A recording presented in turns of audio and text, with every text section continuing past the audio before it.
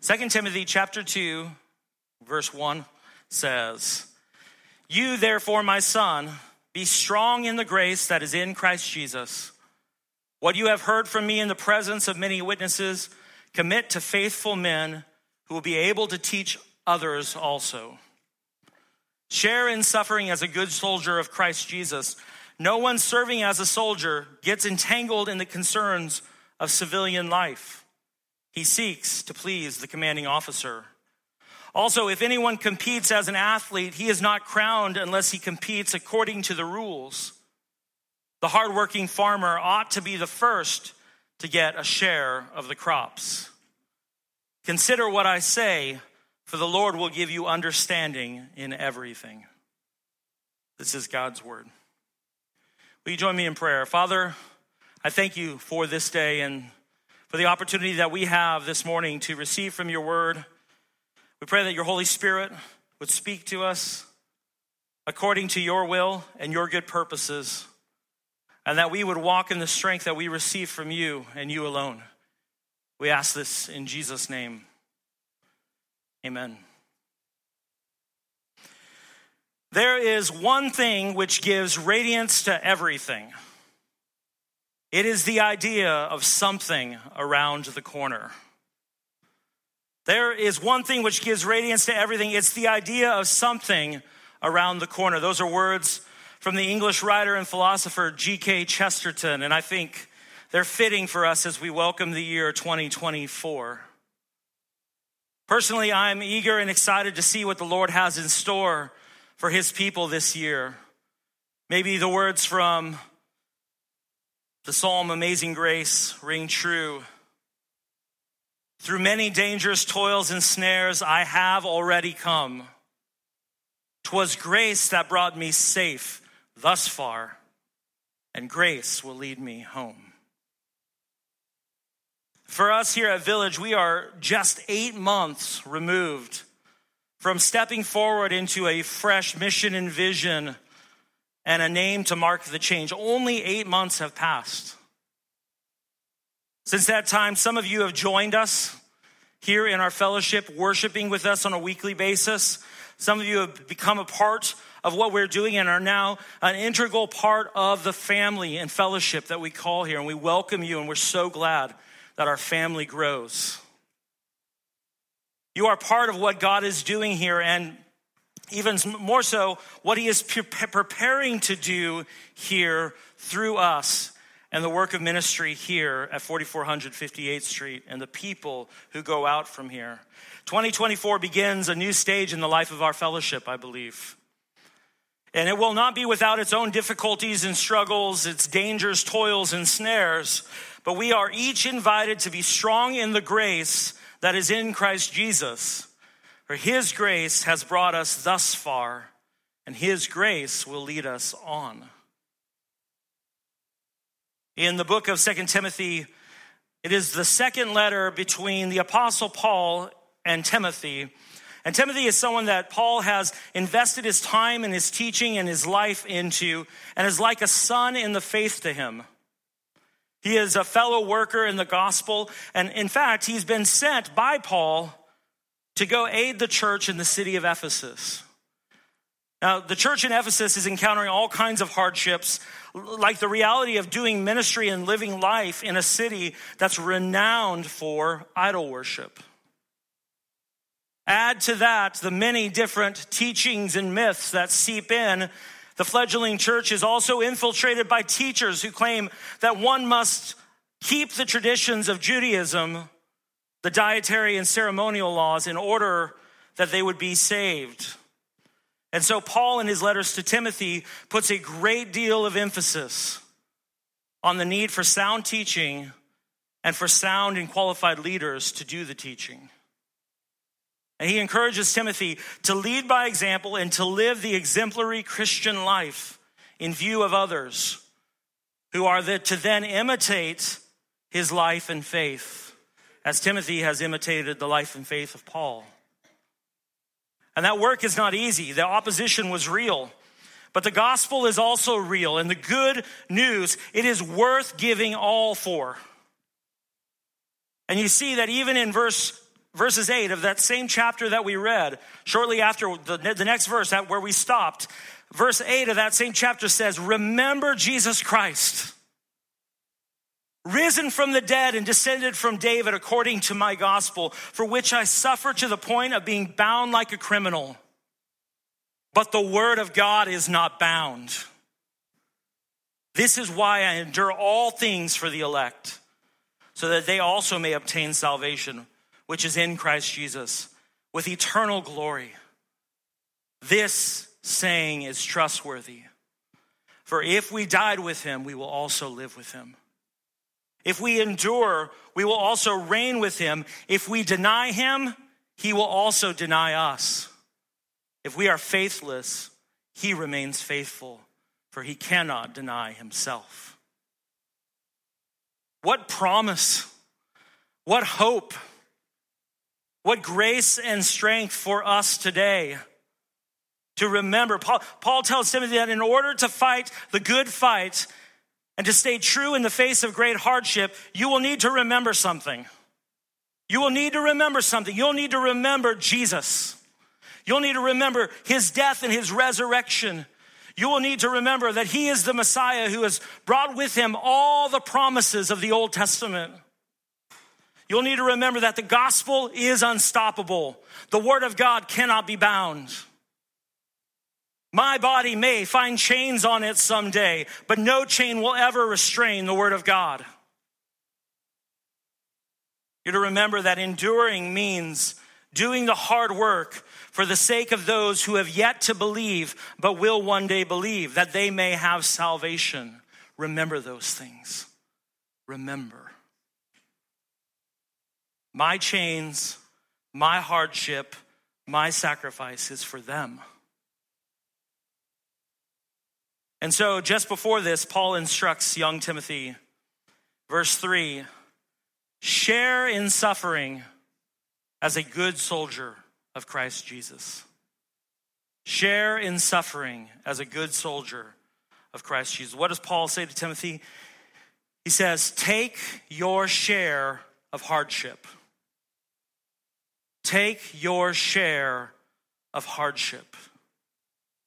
Take your share of suffering. Take it as is fitting for any soldier, any good soldier. Paul loves the military metaphors. There's all sorts of cross-references we could go to where Paul draws on the imagery of the military. But you might think, I shouldn't have a share in hardship. I shouldn't have a share in suffering. I like to just watch. I'm just going to hang out and watch a little bit. Could you imagine a soldier saying that? Or even more so, could you imagine a commanding officer buying it? No. Take your share of hardship. Take yours.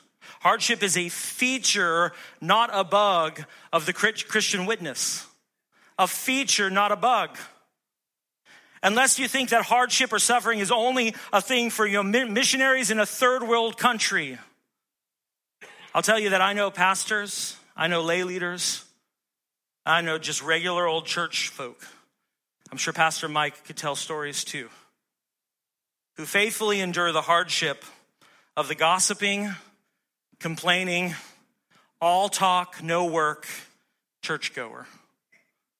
And they do it with the grace of Christ strengthening them. In fact, one of the greatest hardships you may face in the faith is learning to be one of a new community with other Christians. What does it mean to be a part of this new kind of people? That's hard work. I don't know if you've experienced it. Some of you have been at this church for a very long time. I'm sure you've gone through a lot of hardship just trying to figure out, what does it mean to be the new people of God? What does it mean to be the new community? But Paul says, take your share of suffering. Take your share of suffering like a good soldier of Christ. Share in the work, share in the cost, share in the suffering, share in the reward. Verse 4 is also interesting. After saying to endure it, He says, no one serving as a soldier gets entangled in the concerns of civilian life. Now, he seeks to please the commanding officer. Now, most of us only know the soldiering life from movies or from stories that we've heard, right? Some of you, I know, have served in the military and you know it firsthand. But most of us, we watch a movie or we hear a story. So I did what anyone would do nowadays, and I went to ChatGPT, the AI, and I said, hey, ChatGPT, write me a poem about the soldiering life. Here's what the AI gave me, all right? In the clasp of duty, their youth is spent on unknown paths with resolve unbent.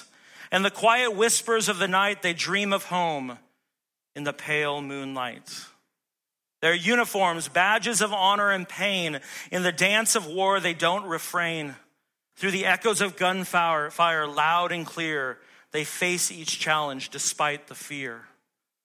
In camaraderie, they find their strength. For one another, they'd go to any length. In the trenches, amidst the mud and the rain, they share their hopes, their loss, their gain. Under the vast, unending sky, they ponder deeply with a thoughtful sigh about the world so complex and vast, and moments fleeting that quickly passed. In their eyes, a story untold of bravery, young and bold, with every step on foreign soil. They remind us of loyalty's unending toil. With honor they serve, with courage they stand, guardians of peace in every land. In the annals of time, their tales will survive, eternal and proud, the soldiering life. Not too bad for a computer, huh? Make that up. But do you know what it is to live the soldiering life of faith? All those themes stir up all kinds of things in your heart. The camaraderie, the gains, the losses, the toils, the courage, the tales. Do you know what it is to live the soldiering life of faith? Paul says that soldiers don't get entangled. And this was a term that basically carried with it the idea of a civilian's cloak, the outer robe, and a sword getting all wrapped up. Don't let your sword get wrapped up in civilian clothes. A good soldier doesn't allow ordinary things of life to become the main thing. A good soldier does not allow ordinary things of life to become the main thing. Why do I work? I work to the glory of God and for the work of the kingdom. Why do I spend time investing and pouring and loving my boys? To the glory of God and for the work of the kingdom. It is not my greatest joy or hope that they would make a lot of money and have a nice house and a lovely wife and 2 kids and go on 2 weeks long vacations every year in their mobile home. That's not my joy. That's not my greatest joy or hope. My greatest joy or hope is that God would be maximally glorified in their lives and that they would give themselves to the work of the kingdom of God. That's my hope. That's my joy. Poverty or riches, meh. Are there things to take care of? Yes. But if my calendar looks like a lot of civilian affairs, sprinkled with the occasional kingdom seeking, then I need to reevaluate. Paul's schedule was cleared when they slapped the chains on his hands and threw him into prison. Paul had all the time in the world suddenly. And you know what he did? Sang songs of praise, wrote books of the Bible, made sure to connect with those that he had left in different places, to make sure as he yearned and ached to be with them and to see the advancement of the gospel, or to help the fledgling church over here that was dying or on the edge, or the word that he heard about the church over here that false teachers had infiltrated and his heart broke and ached as he's in prison.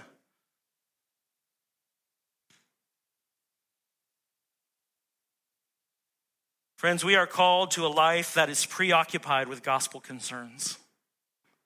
We are called to a life preoccupied with gospel concerns, to be single-minded. Why? Because Christ has a claim on his people. Christ has a claim on his people. Because Christ has purchased his people for himself, and his people will be preoccupied with him and his mission. You don't get the crown unless you compete according to the rules. It's the hardworking farmer that has the right, which the indolent person forfeits. This is Paul's instruction to Timothy. Be a good soldier. Don't get tangled up. And this is our encouragement this morning. Is the Christian life a checkout counter? Or is it an altar? Is it a checkout counter where I go to get what I want? Where I pay and then I need the goods? Or is it an altar where I come to lay everything that I am down on? Is it an altar, like Romans 12 says, that in view of God's mercy, we offer our entire self, our whole bodies as living sacrifices, holy and pleasing to God? Or is it a place that I go, get my goods? Is the church an audience or an army? Is it an audience here to spectate? Worship was okay. I didn't really like the songs that they chose. That pastor bugs me. Why does he yell all the time? Is it an audience or is it an army? Am I sitting with an army or an audience of spectators who want to be thrilled, entertained? Throw that next one up, Jerry. Are we a cruise ship or a battleship? Are we a cruise ship or a battleship? On a cruise ship, a select staff of people serve the passengers, entertain them, put together shows. You guys want to do line dancing today? Let's do line dancing. Keep you happy. Let's do the limbo now. Right? Stock the bars, bring you towels, room service. You file a complaint. They want to come and do their best to make sure that you're satisfied with everything, Mr. or Mrs. By creating a fantasy world with no problems, where everyone exists for the passenger's comfort? Or are we on a battleship where everyone has a job?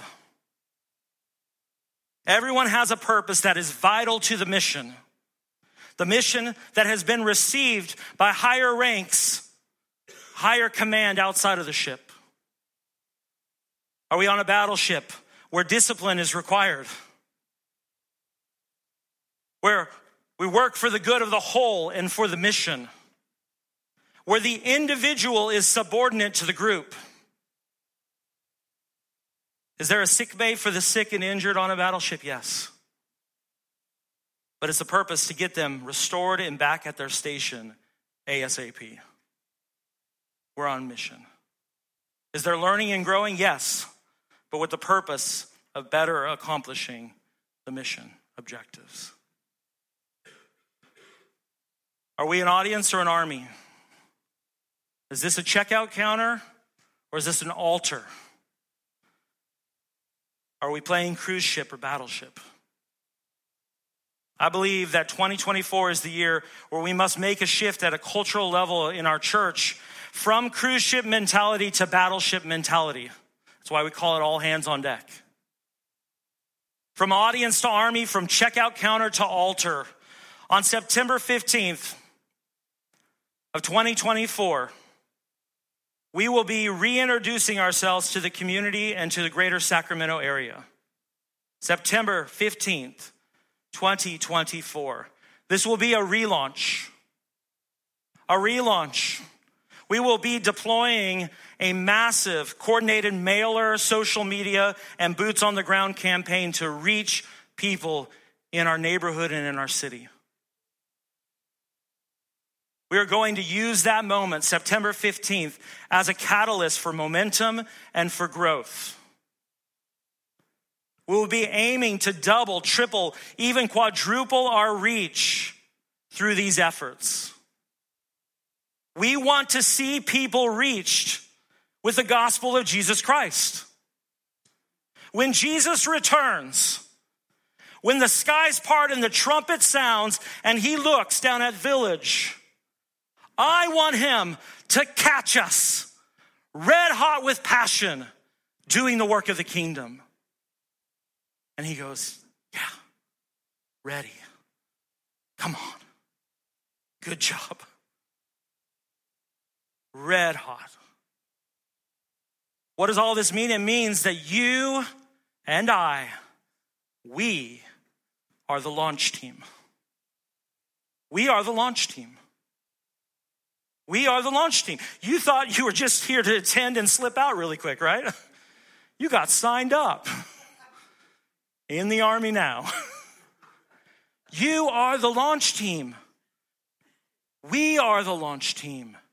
We are the people who have been given the opportunity to make this something. You might be asking, what is a launch team? I signed up for it, I guess, but I don't know what it is. I'm going to give you 4 words to contemplate as we think about what we as a launch team might look like. Number 1, it's prepare. Prepare. We make preparations beforehand for what we will be at and after the launch. We begin to make preparations now. Just like if you had a dinner party of 20 guests coming to your house, you would make all kinds of preparations to accommodate and serve them, wouldn't you? You'd be running with like a chicken with your head cut off trying to get that thing ready, right? This includes addressing our building.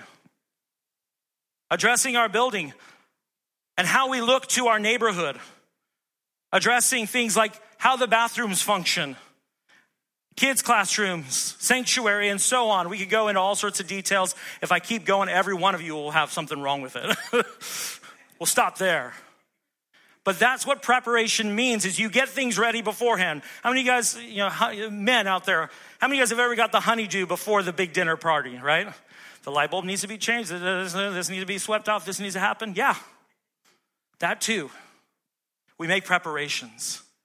We prepare beforehand so that we are who we want to be when we get to the date. And we are who we want to be after that date. Number 2 is lead. I don't know if you caught this yet. We call our board members servant leaders because leading is serving. Leading is serving. And we serve people that we haven't even met yet by helping to build structures of care and service, and by everyone gladly participating in them so that as people arrive, they can immediately join a caring and serving community. You know the most terrible moment to be thinking about how to be caring and serving and loving is the moment you need to be. But if you think about it beforehand, if you make preparations and you lead, not just think about it, but you lead with your life, you lead with your actions and your choices and your decisions, then we can be made ready to receive new folks who can be cared for and who can be loved and who can be thought about and considered and taught and raised up in disciples. But that's not going to happen if we wait till they're here. If you wait till they're here, they're gone before you get it together. Make preparations, and then you lead the charge individually. Each one of us, we lead. I lead. We make preparations. We help to build the structures of care and service. It is no trivial thing that we are launching small groups. It is no trivial thing. Because those small groups will represent the primary location of care for the folks who come into our congregation. This is the biggest obstacle to any growth in any church, by all the people who know what they're talking about, is lack of growth in care to meet the need of the people who come in. People hit the door when they don't feel cared for or they don't feel loved. People hit the door when they feel like they can't get in. They can show up and fill the pews, get marked down as attendance, but they can't get in to the community. We remove all that friction when we build structures of care like small groups, and we have a clear way. Come on in, and we're excited about it, and we're all there. We're all there. It's not for them. Remember, that's not cruise ship mentality. They serve me.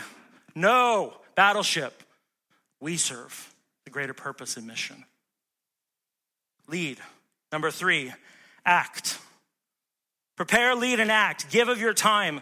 Give of your talent. Give of your treasure. Give generously to see the gospel initiative advance. The local church is the instrument that God has chosen to reveal the kingdom of God and to be a different kind of community on display. That is the instrument.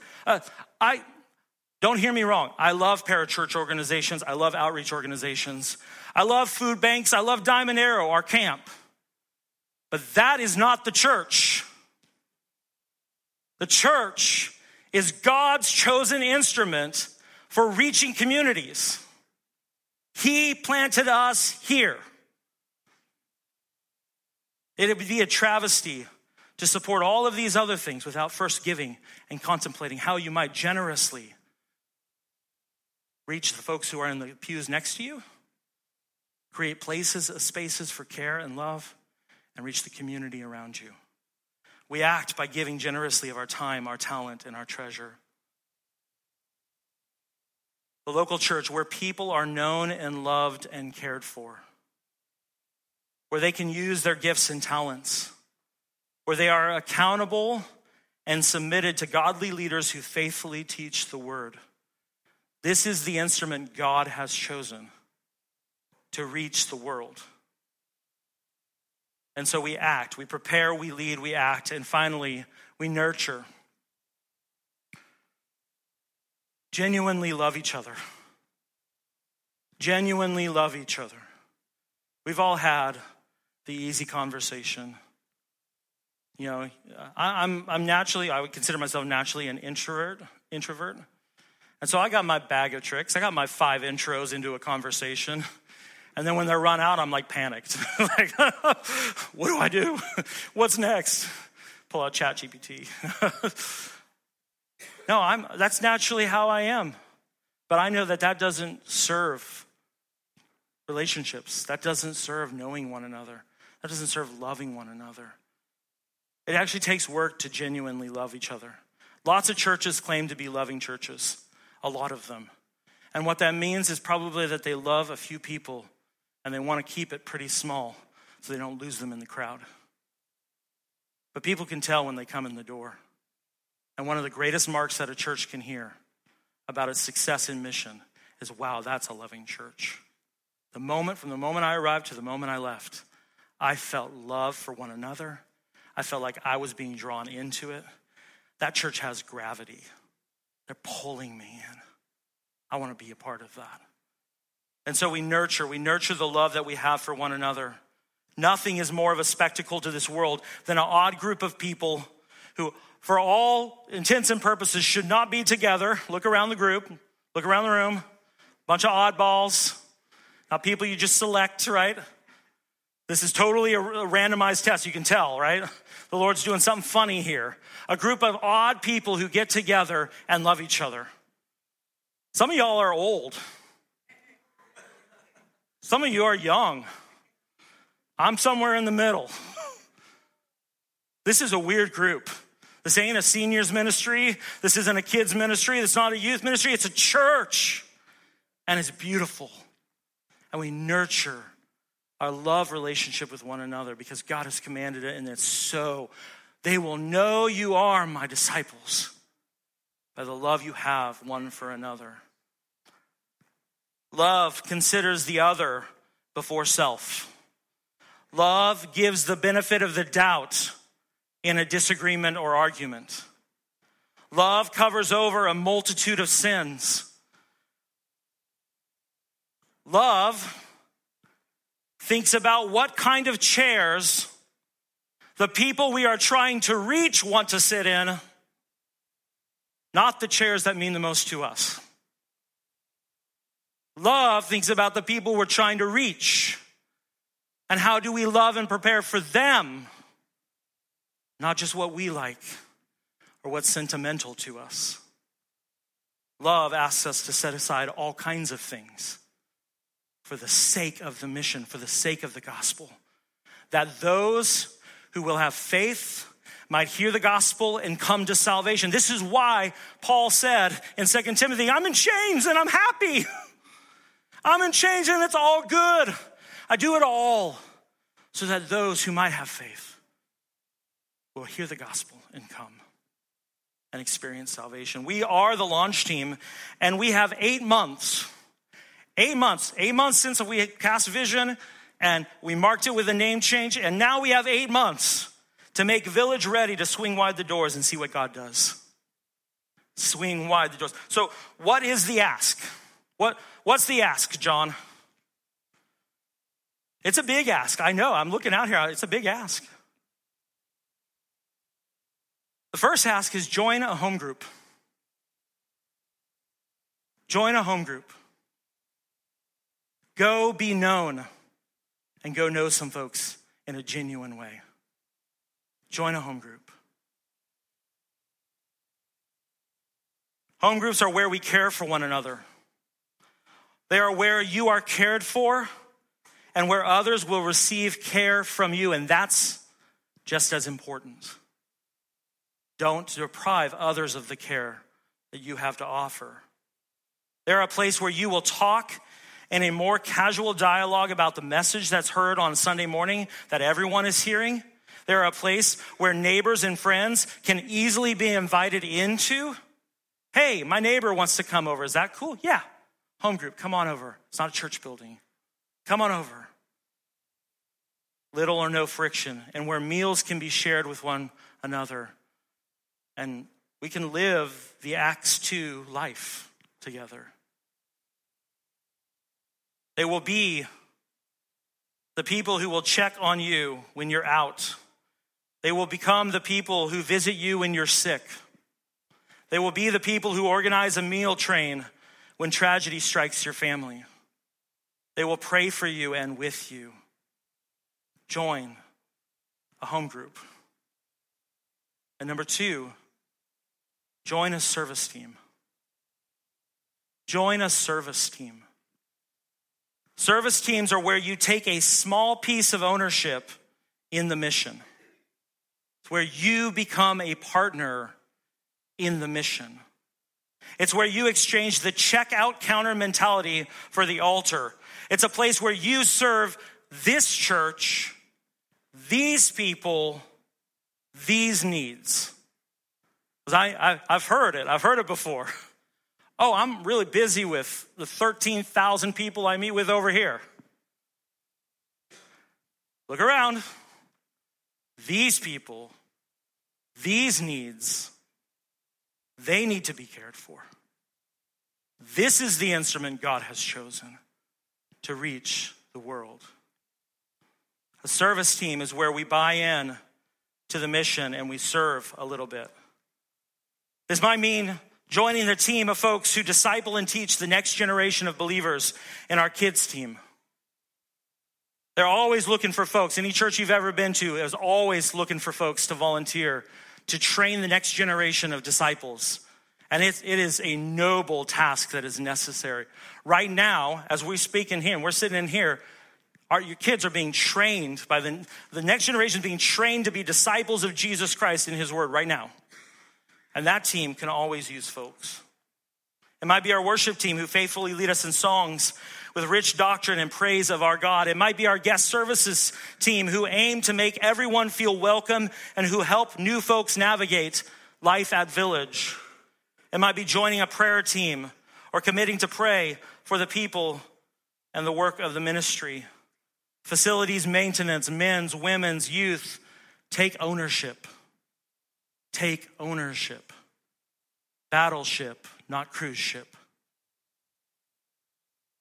As a part of this, one of the ways that you form culture as any organization, it's in the way that you celebrate things, you communicate, it's in the way that you embody, and it's in what you tolerate.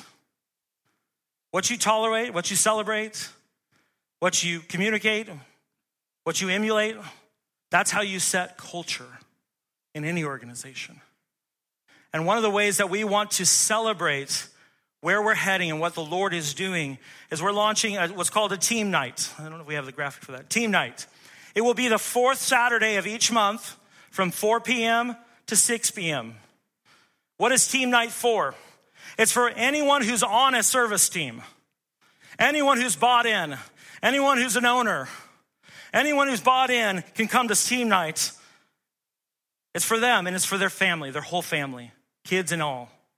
We celebrate at team night. We're going to celebrate the God wins from that past month. We're going to look at what God is doing. We're going to talk about how he's moving, and we'll celebrate those things. We will also be re-energized around mission and vision through some talks and some opportunities to communicate about leadership and where we're heading.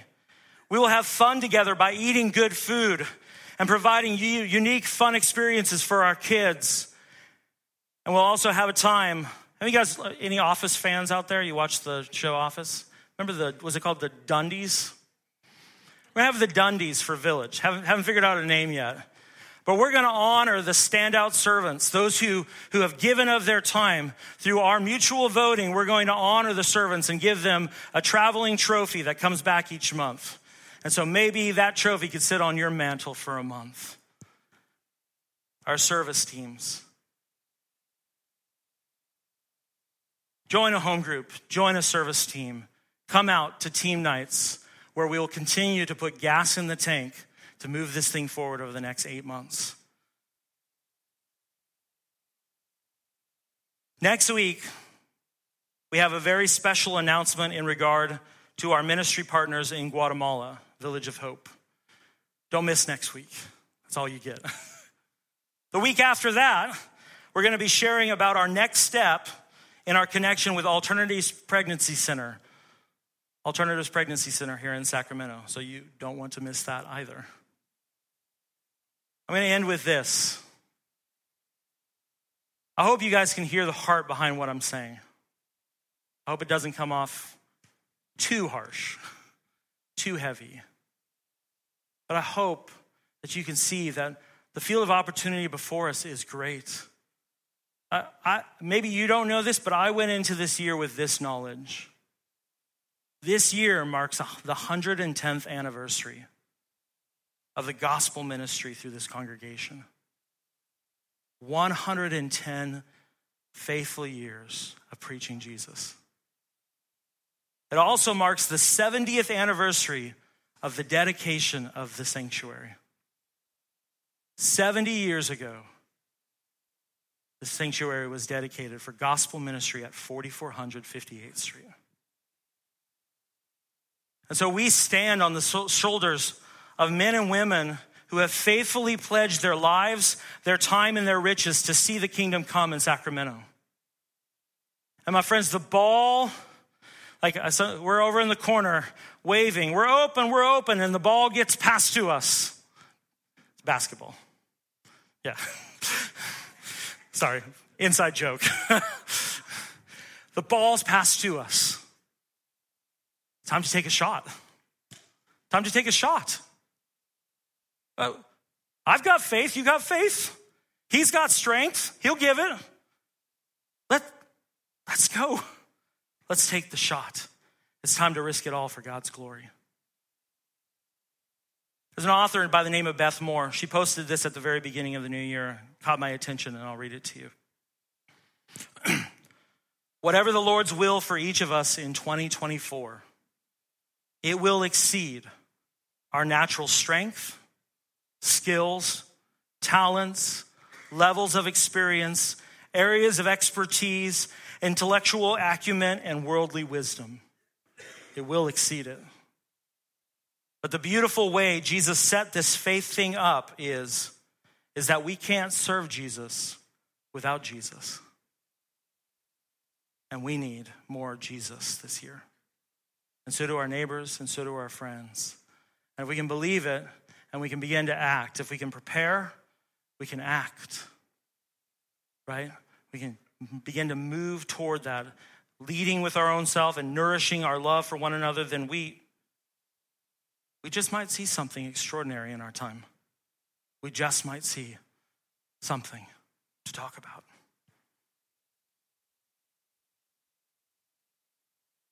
We ought not be wishful people. I just challenge us that we would be faithful people.